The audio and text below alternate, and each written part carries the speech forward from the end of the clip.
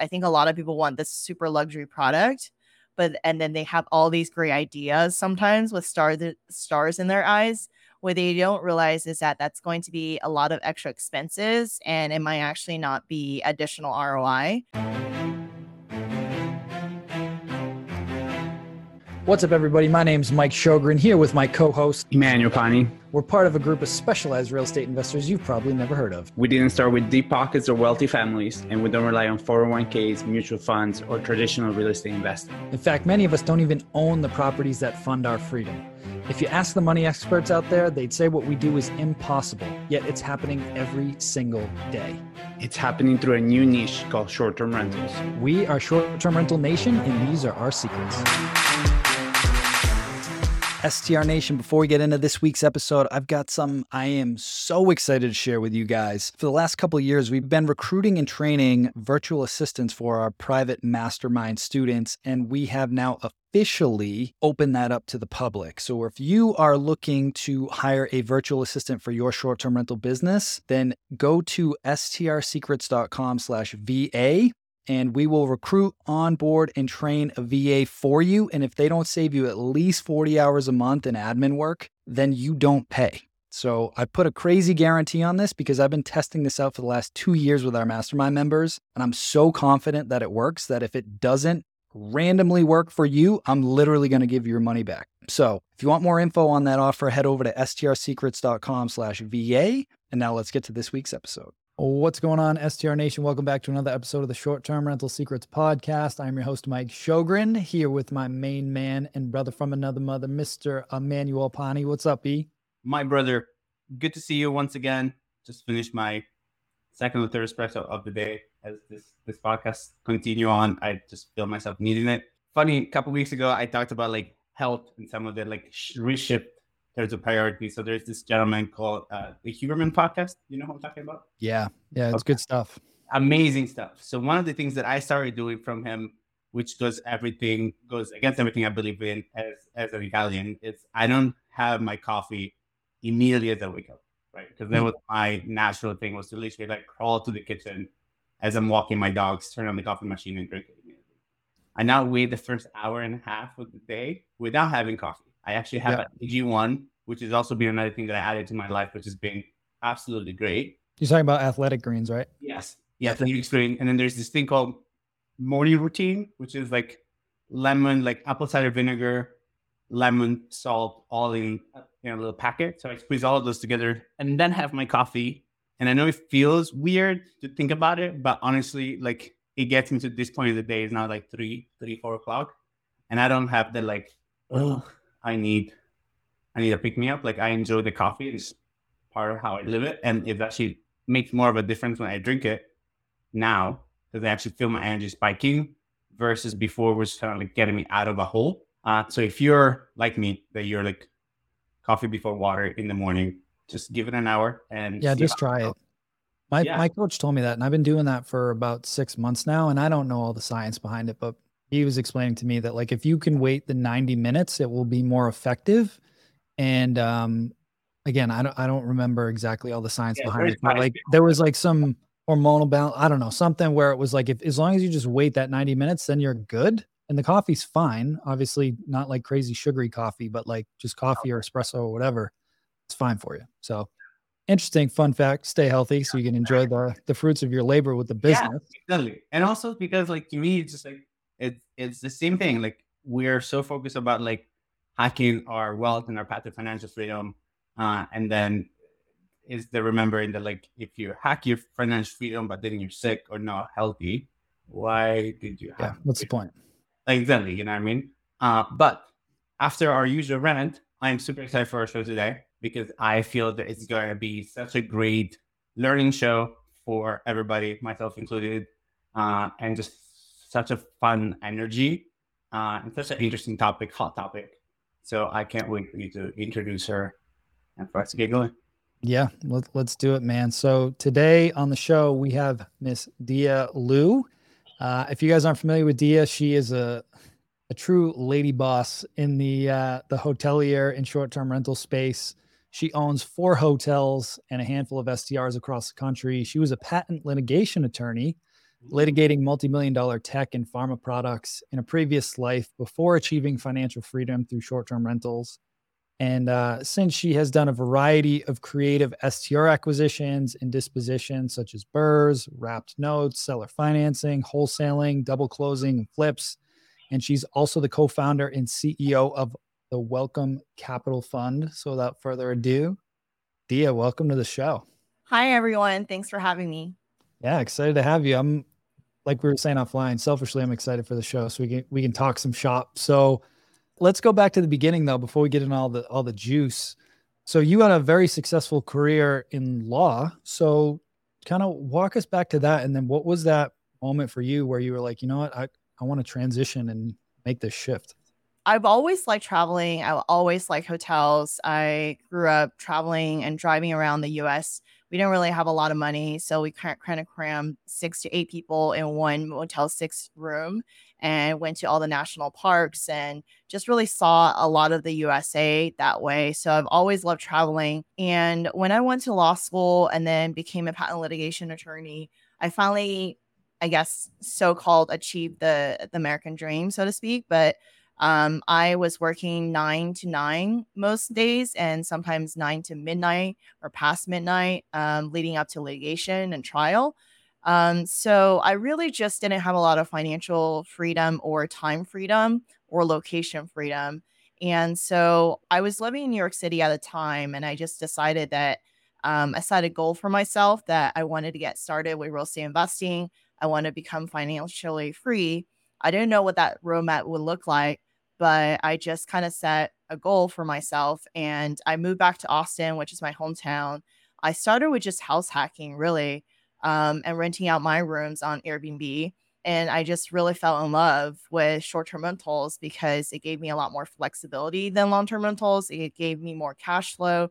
It really tied into my love of traveling and really beautiful experiences and spaces and design, and it appealed to the engineering part of my brain as well as the legal part of my brain. I was a former engineering and biochem double major, so just a lot of No big deal. and stuff.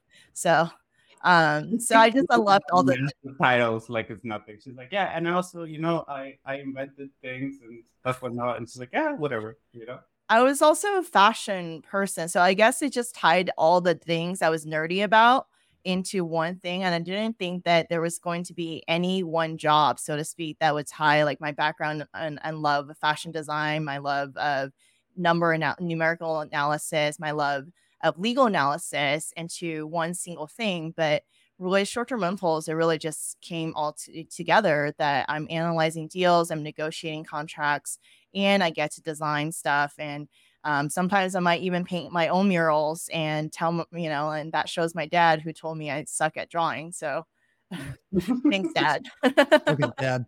Oh, I love that. So I am a self-admitted addict to that show Suits. I don't know if you've ever seen it, but God.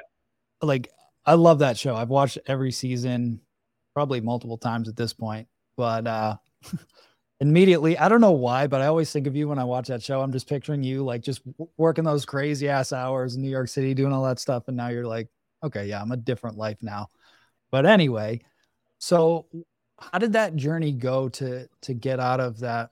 It also reminds me a lot of like Dr. Rach, right? Where you have that like traditional, true American dream of like, I've got this amazing, attorney or doctor, some type of job, but you're just like not fulfilled. How did that transition go to get out of that and go full time? It was really hard. I would say that for the first 2 years, it really just took me about 2 years to when I first started to really go all in on short term rentals to when I was able to quit my job. But I will say those were really tough 2 years just because I was already working at least 60 hours a week with my day job. But then during my off times or holidays or weekends, I will basically drive or fly to all my short term rentals and do those setups myself. I didn't really know anything about renovations and I didn't know anything about and analyzing properties and etc. So just taking a lot of extra time for education, paying for education, and so over time, thanks to the fact that I had a job that can kind of help me accelerate my financial independence by just saving and investing my own money. And I was able to get to 9 short-term rentals in about 2 years. So I was able to, and I had this whole grand plan of doing a round the world trip to celebrate the fact that I was going to be financially free in June 2020, but that obviously didn't happen because uh, of a little thing called COVID-19. So I kind of waffled whether I want to quit my job when the pandemic hit, but I just decided to go all in and quit around August 2020. And then instead of the world trip, you start buying hotels. Is that what happened? Like, I cannot go on this world trip. Might as well just buy myself a hotel and then kind of start from there. Or where does, because, like, it's been an amazing journey and you could have kept doing what you were doing and doing the vacation rentals. But what brought on the bug for the hotels, and what did that journey look like? I would say for the first year, I kind of focused on perfecting the art of short-term rentals a little bit more and understanding other types of ways to close SDR deals. So, understanding how to use hard money, understanding how to use other people, private lenders, understanding how to find my own off-market deals. When I was an attorney, I didn't really have a lot of time to kind of figure out these things. So I kind of bought a lot of my short-term rental just with the conventional mortgages products that are out there. But when I had more free time, I spent a lot of time studying other types of real estate investing methods and applying them to short-term rentals. But what really prompted me to look at hotels more was for a few reasons. One being I was reselling a lot of my short-term rentals just to kind of create additional capital to buy more stuff, or also because a lot of my properties had double in value thanks to the boom during the pandemic. So I was running into the problem of base valuation of STRs based on the sales comps, and that really frustrated me that I had an STR that I bought for 255, and I was making about 100 grand in that STR, so I wanted to resell it for 500. But the market had gone up a lot for that market, but it was still going to sell for closer to 400. But a turnkey STR that's making 100 grand, most people will happily pay 500K for, but the banks are not going to finance something like that. So that was really frustrating to me. So that was one reason why I started to look at commercial assets, because I wanted to be able to sell for more if my property is making more, rather than sell based on the sales comps of the area, that surrounding area. The second reason was that I knew that there was going to be more competition in the STR space. It felt like STRs as an asset class was getting more mainstream around 2021. So I felt like to stay competitive, I should look at some other adjacent assets that are, like at the time I thought it was just going to be the same, just bigger. I was kind of wrong because hotels are very different, but so I was like, you know what, I'm just gonna buy a bigger STR. Then I'm gonna be like still the best in like a small pond. And so that was my second reason. And the third reason was because of STR regulations. And I wanted to try my hand at towns that were enacting STR regulations. And I would be one of the few folks that was able to do daily rentals in a restricted market. Beautiful. Yeah. And that makes a lot of sense. And I think that's a frustration that a lot of people have kind of felt. Mike talks about this a lot, right? Is the fact that like on the hotels, you can just go like, listen, it's black and white. We used to make X, now we make Y, and we are worth now twice as much because the property makes twice as much money. Whereas in real estate, when you're dealing with that appraiser, the appraiser is going to look at the use, and like if the person goes and buys the property, it doesn't want it as an STR. He's like, I can't, even though you make that much money, I can't appraise it for that much because it's actually based on the use of the house, which is still a single family. And Diya is like, okay, rather than probably your legal background help you, right? Rather than argue with a pig and teaching him how to fly, I'm just gonna like move on from this whole conversation altogether. I'm just gonna move into hotels. Kind of share with us where that realization came to you. Like, wait, I thought these were gonna be just like STRs. They're they're not. So what was that realization like? And what are some of the lessons that you learned? If we have a listener that's like, oh, I'm going to do the same thing. And how big was the first one? Because Yeah. I talk about this all the time. Similar. I'm like, yeah, I'm going to run it like a bigger STR and it's going to be the same. But I'm curious, like how big was it? And then what were some of those lessons that you learned once you got it going? I think the first thing was it was harder to close my first hotel by far. I think with short-term rentals, people have this false sense of confidence because they're like, oh, I can just go out and find a hotel realtor and then buy a hotel, and that's it. I think that's a lot easier with STRs just because you can get pretty much anyone with a decent paying job can get qualified for a loan, and then you can just find an STR realtor that's pretty good at what they're doing, and then you can just buy a STR. But with hotels, it's very different just because first of all, some hotel brokers, this might be their first hotel.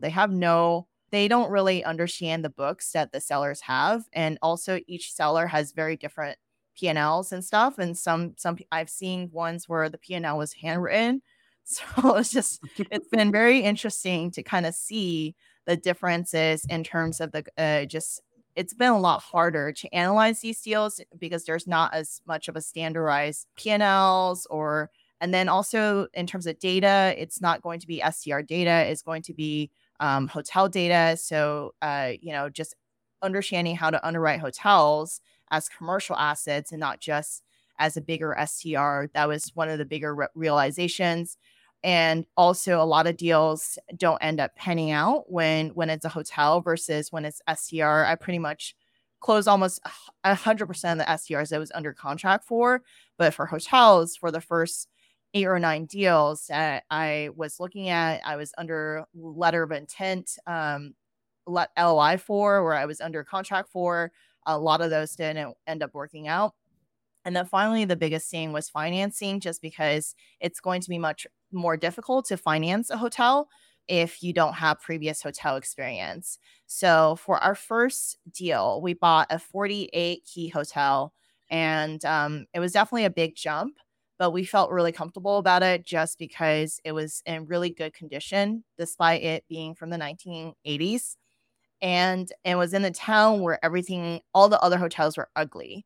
So just from my STR background, I knew that if we made this pretty, then we will beat everyone else in that market. And then also there were STR regulations that were being enacted. So I also knew that we would be pretty much the only folks on Airbnb legally in town, or one of the few folks in town that will be on Airbnb. And then finally, after about a few months of back and forth negotiations, I was able to negotiate seller financing at 6% interest, and the first year being interest only. And so, and we were able to get it at a really good price. So we got it for $750K for a 48. 48? Yeah. Damn. Yeah. That's amazing. Yeah. That is amazing. Ironic too, because our first deal was much smaller. It was 13 units, but it was the same thing. We were able to get seller financing, kind of skirted around all the traditional lending for a hotel. So 48 keys, when you guys acquired that, once you took it over, we don't need to get super in the weeds, but from a high level, did you build a management team in-house? Did you hire out a third-party management company? Like, how did that go for that? Because that's quite a big jump. 48 units is a big jump. Yeah. So how did that go? And did you have to renovate also? Did you have rent to do? Yeah, we did have to renovate it. And so it had like hot pink carpet and popcorn ceilings and this granny chic bedspread, and also granny chic wallpaper on the back. Granny chic? Granny chic, yeah. I might have to steal that term. I love that. Granny chic, just sleek. Modern sleek or something, rustic sleek. I don't know. Like it has to rhyme, right? So, but you can see what the results of the hotel rooms are in my virtual background. That's what it looks like for 16 of the rooms now. We didn't upgrade all the rooms yet. Some of them are more, we did do one luxury Airbnb type accommodation. And then we have 16 renovated rooms, and the other ones are just merely touched up. And the reason we did that is because there's still a lot of economy class bookings coming in. So we're trying to see like what is the true ROI of converting the remainder of the 16 rooms, or is there really demand for another 16 renovated rooms? And then the back building, we are looking at if this Airbnb type accommodation is going to be really successful. We're going to do more larger full kitchen residences in the back building. In terms of operations, we were really lucky, and this is also why we ended up buying this deal out of all the other hundreds of deals that we analyzed. It's because we already had an existing hotel manager that was willing to stay on the property at least for a year or so to help us transition. And she's been with the property for a very long time. She comes highly recommended by our the previous sellers. So, and then also that we knew that these sellers would be super helpful towards and basically introduce us to everyone in town, and that's very, very important. In terms of team, we have a very, very small team there right now. We just have 2 full-time staff and then 2 cleaners, and that's about it. So we are probably going to have to hire more in advance of the peak season, just because this is going to be our first season where we have been open and we're able to take bookings well in advance. Last year we were fully booked during the peak season, but it was just all hands on deck kind of thing. But this year we're really going to hire additional cleaning team before the fall peak season. Mm-hmm. Love Yeah, that. that makes sense.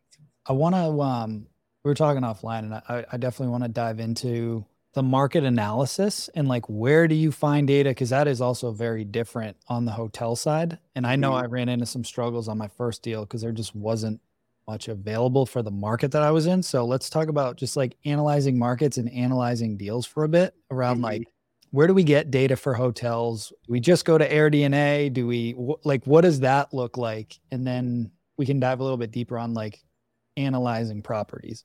I think everyone's strategy might be slightly different. I know people who are very data driven. And even for STRs, some people will look at the global or USA nationwide data and kind of curate a few target locations from that.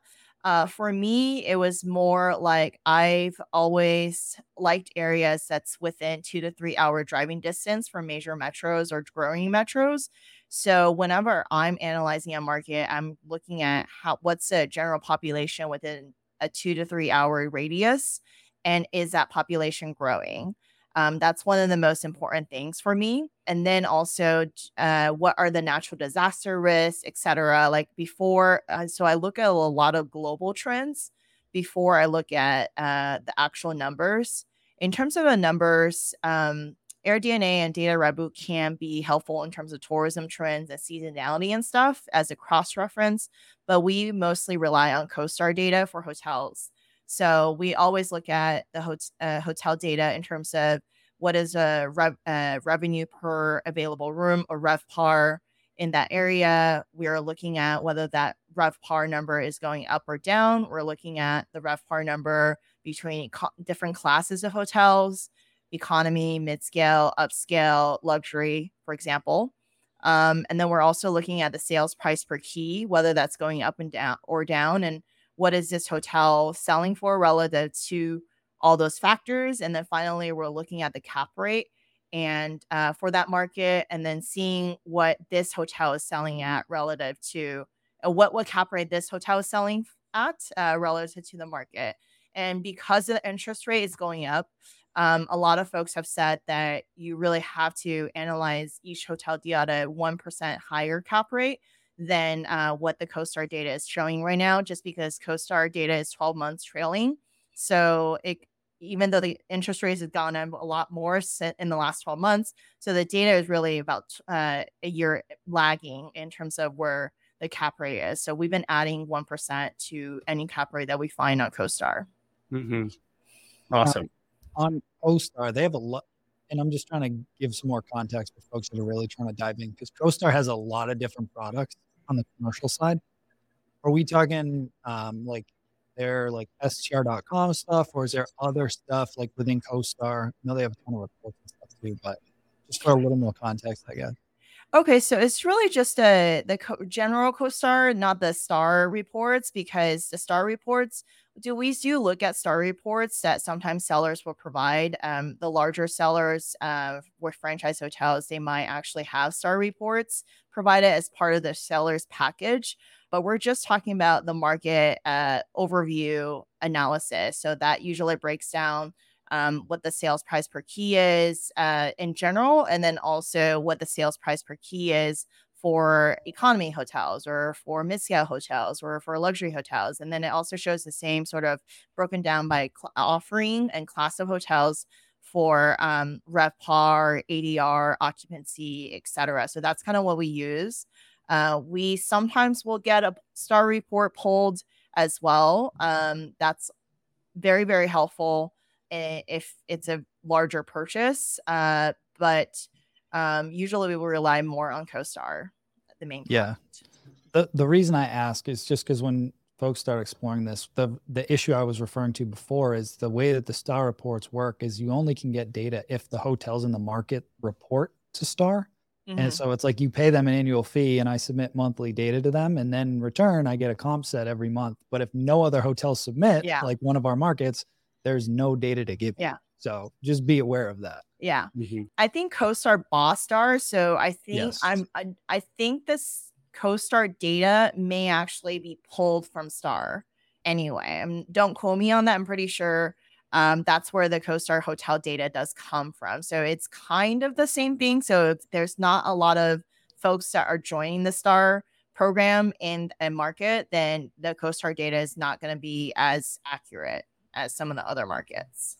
STR Nation, want to know how I gained $817,000 in equity in 19 months using none of my own money? Well, if you haven't already heard me talk about boutique hotels, I just recorded an 18-minute case study for my private mastermind group on how I bought a tiny 13-unit hotel in Rockport and more than doubled its value from $2.25 to $5.5 million in 19 months. But instead of keeping this one a secret, I decided to share it with you guys completely free. Just go to www.strsecrets.com/hotels to access the case study, and promise in just 18 minutes you'll know why boutique hotels are my favorite STR strategy in 2023.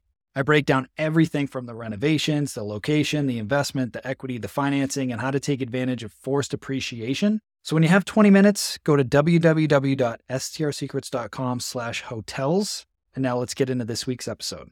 And then walk us through. So like we have talked about this offline as well. It's just like sometimes, for example, the latest one you bought, it's a flagship hotel. So like I assume that like all of the records and the P&Ls you get are pretty accurate. And then some other stuff you got a piece of paper scribbled by the seller that says like, I think I paid Joe the landscaper this much a month and so on and so forth, right? So like when you're looking at the numbers, the actual numbers, like now you have identify the property and you're looking at the actual numbers. How did you distinguish what's good, what's realistic, and then what do you run your analysis on to see whether or not you want to buy the place? So P&L is definitely very wildly. I will say that I normally look at the P&L mostly just for the expenses column than the profit column or the gross revenue column, just because I'm looking closer at the CoStar data for what the pro forma gross revenue will be. I am looking at the actual financials to see how long we are going to have to pay for the mortgage out of pocket and how easy it is going to get bank financing. So if it's currently going to cash flow based on the current market interest rate, it's going to be infinitely easier for us to get a really, really good banking product. If there isn't a lot of gross revenue, it's not like it's a completely no answer. It just means that we might have to work a lot harder to find financing, or we have to go back and negotiate seller financing and use that P&L as our bargaining chip. I think one of the things that I want to mention with the P&L is that there's so many hidden expenses that someone may not know exist when they're looking at someone's P&L. And then there's so many ways to add extra expenses as well, like in preparing the P&L. So having someone who understands how to read the P&L and how to ask the right questions is very, very crucial. For example, if a hotel is currently a mom and pop hotel and a family of 5 is helping out at the hotel and they're living on site and they're all chipping in and they're getting paid $0 an hour, well, I've seen a lot of folks who are looking to implement like more of a remote hotel operation model, and they get really surprised that, oh my gosh, we actually have to hire people and pay people, and instead of having 5 free hands to help on site, we're going to have a larger operational expense. And so that's one of the things I see a lot. Another thing is that franchise fees, if you're taking that out, a lot of people just simply take that out. They're deflagging a hotel, but sometimes that does mean that you're going to have additional marketing fees that are for your independent branded hotels to make up for that. So you can't just simply take that franchise fee off and expect everything else to remain the same. So there's just so many things. If you are, looking to renovate, you have to make sure that there's going to be the accurate financial projections to account for the number of days that it's going to be offline. I think people always underestimate how long renovations take. It's always going to take at least twice as long as you think it's going to take. And guests don't love construction on the property either. And there could be also nails on the property too. So in the parking lot. So there's just a lot of things that you had to watch out for when it's a hotel versus just a single family STR. So many directions we could go off of that. Out of curiosity, and again, just to give them a little context, and it may vary, I know it will vary the greater size you go and the more things that you offer, but on average, like our portfolio is doing anywhere from like 58 to 62% expense ratio. And again, these are small. They're like 13 and 21. I think we're going to have a lot more efficiencies, probably around like 53% expense ratio on the bigger one. So I'm bringing this up just because I've analyzed some deals like you have where I focus more on where I think I can get the revenue to, see what their current expenses are, and then kind of adjust those based on some of our portfolio in that area. If somebody's brand new, looking at some hotels, one of the biggest mistakes I see is one, not budgeting enough for the renovation and the time, like you said. And then 2 is just not analyzing the expenses, or they're just way too low. Do you have a rule of thumb that you like to use when you're just like back of the napkin math when you're analyzing these to see if it would even make sense? I would say where you're at with your hotels is kind of a good start. I think when it also comes to the class of hotels. So like, I think limited service mid-scale is going to be more, I think like a 40 to 50% expense ratio if you run it the way that we're doing, versus a luxury hotel might go up to 60, 70%. So it just really depends. I think a lot of people want this super luxury product, and then they have all these great ideas sometimes with stars in their eyes. What they don't realize is that that's going to be a lot of extra expenses, and it might actually not be additional ROI. So I would say, yeah, it kind of depends on the offering, but I think it will be probably similar to where you're basing your assumptions at for independent hotels. For the flagged hotels, I've never purchased one, so I'm just curious. What typically comes with like the franchise fee? Like they don't necessarily give you a management team, but they basically give you all the systems and they incorporate you into like their corporate website and marketing and things like that. Or what I guess is included with some of that stuff typically. In full disclosure, I'm not the ops guy on our franchise hotel, but I can tell you just by helping negotiate the franchise contract and what that goes into it, and just helping with the initial onboardings process. Franchises differ based on which brand it is. So there's like Hilton and Marriott's, and then there's like Choice, Wyndham. Those are probably the most popular franchise brands. Choice and Wyndham, they're a little bit lower on the franchise fee in terms of the totem pole, whereas Marriott and Hilton have higher franchise fees usually. And then in terms of pretty much all fees, Hilton and Marriott is going to have a lot more. They also have a lot more expectations for staffing and etc., which is why they have achieved this, elite status, because guests know Hilton and Marriott. They know there's always a hot breakfast, or there's always amazing room service, or whatever that is. But that does come with like a lot of additional fees, a lot of additional necessary staffing. With our hotel is currently a Wyndham property for the next 12 months or so. So I can speak about Wyndham specifically. And I will say that they're helping us market on the Wyndham site. And so a lot of people just stay just because it is a microtel by Wyndham. And so this is one of the approved brands that they're allowed to use when they're doing corporate traveling. So Bentonville, Arkansas, it's not just a leisure market, it's also a very high corporate travel market.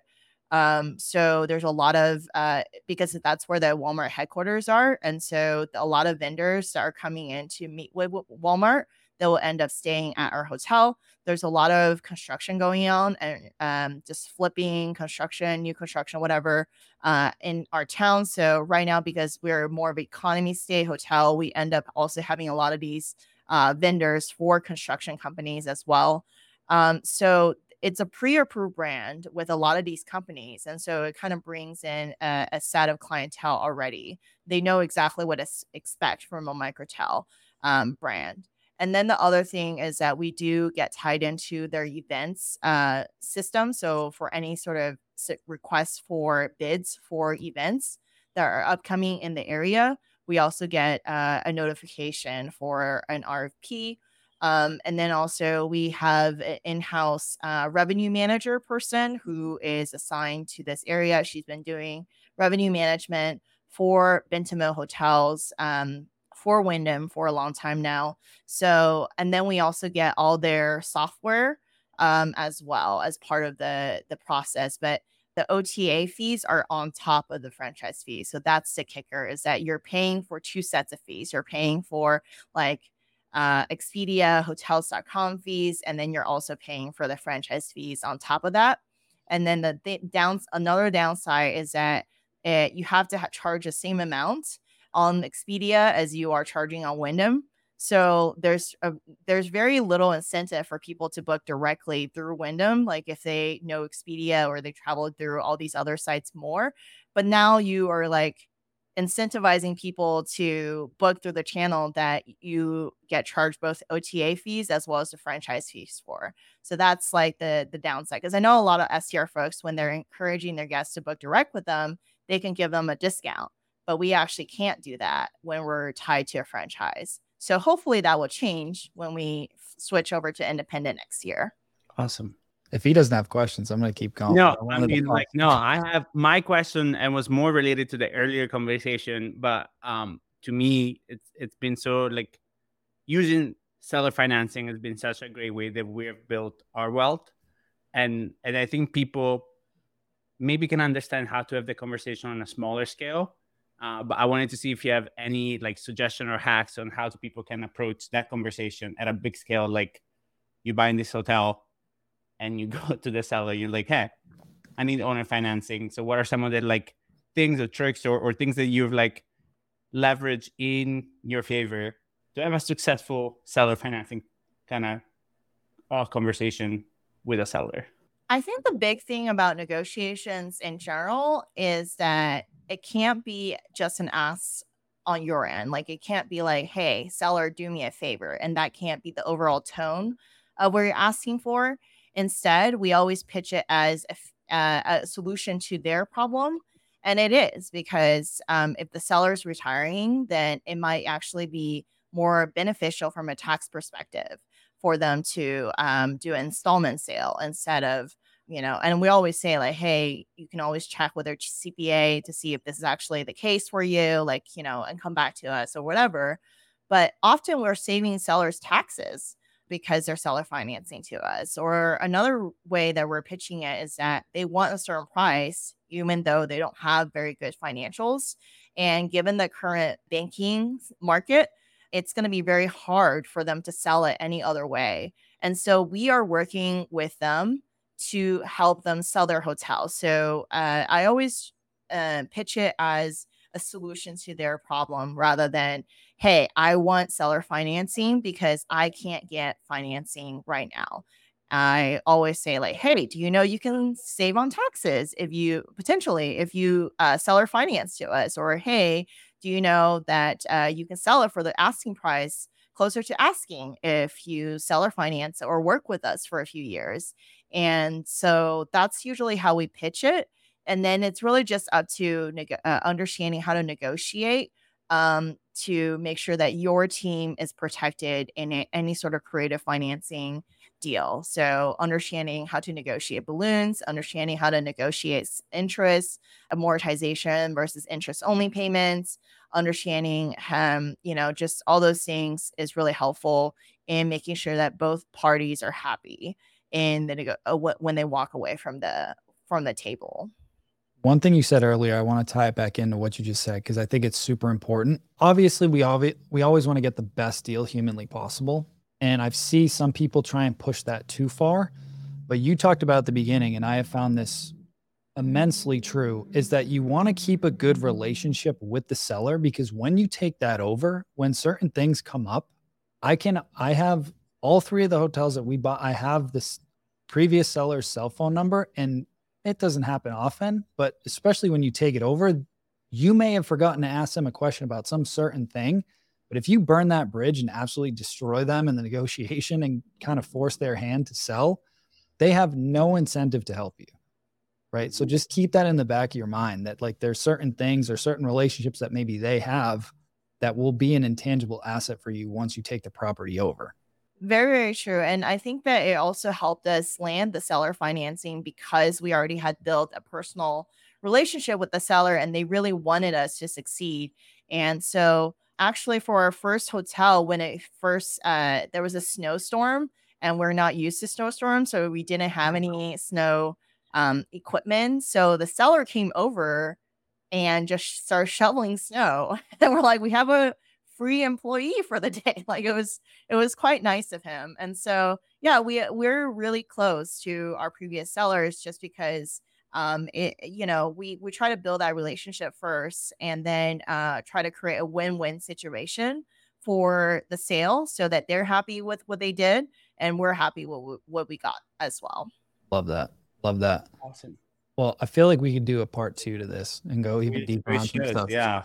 I mean, this has been so much fun. And I feel like we're like hardly kind of like going over the surface. Like I would have loved to ask you like what the vision is, because I assume somebody that has had the journey that you have quite a plan as to what's kind of coming. So maybe you can give us like what the goals are for this next like 12 to 18 months so that we have kind of like a little sneak peek to like what you're working on. And then we can have you on for a secondary show where we literally go into like the large vision of your hotel brand, which I assume it's something that it's in the works. Yeah, absolutely. So in a nutshell, we are raising $10 million this year to buy 8 to 10 hotels at 30 to 40% discount. And I can go into a whole essay on why hotels are for sale this year, but I'm not going to go into that. And so I co-founded Welcome Capital with 3 of my business partners. And so we're buying, it's supposed to be for STRs and hotels, but we've had a lot more luck with hotels recently, just being able to buy at a discount versus just STRs. So we have that going. And then meanwhile, I help folks, learn more about hotel acquisitions as well, so that we basically have a larger team to help us analyze hotel deals and stuff like that. So that's another initiative I'm building. So yeah, we have an in-person small training event in North Carolina in August at our 19-unit boutique hotel here in Hendersonville, North Carolina, which is where I'm sitting right now. And so we're going to go through a lot of deals in person as well. Love that. Do you got any links for that stuff people can go check out? I do. Do I just text it? Do I just send that to you guys, or? Yeah, if it's a long link, you can send it, and we'll make sure it gets down in the show notes. Okay, that would be awesome. But folks who are just watching this live, you can also message me on Diya on Instagram at Diya ESQ as well. Love it. Love it. Well, Diya, thank you for coming on here. Before we get into the last question, I just want to acknowledge you, and it's always a pleasure talking to you and just seeing your journey and all the amazing things that you got going on. So thank you for coming on the show. Appreciate it. Thank you, guys. And so the last question that we ask all of our guests, I'm going to reframe it a little bit, but what is your number one secret to success with boutique hotels? It's hard. There's so many things. Number one is to never overpay in real estate. So we always try to buy 30 to 40% off relative to what the sales comps are. And, we just have a lot more exit strategies because we already bought and we already made money just by buying at a lower price and having built in equity from day one. Love it. Love it. Real estate fundamentals, baby. Awesome. Well, Diya, thank you again for being on the show. Like I said, we'll definitely have to schedule a part 2, and we'll make sure to get all the links down in the show notes for you guys. And for listeners, if you're interested in boutique hotels, you're going to want to listen to this one a couple times. Make sure you follow Diya. And that's it for this week, guys. Have an amazing week, and we'll talk to you soon. Ciao, guys. Hey, STR Nation, if you enjoyed this episode, please make sure to hit that subscribe button and leave us a review. And in the comments, let us know what topics you want us to cover on upcoming episodes, and we'll make sure to get that in the books for you. And if you really want to learn how to launch, automate, and scale your short-term rental business, if you want to go deeper, then check out our free masterclass at strsecrets.com.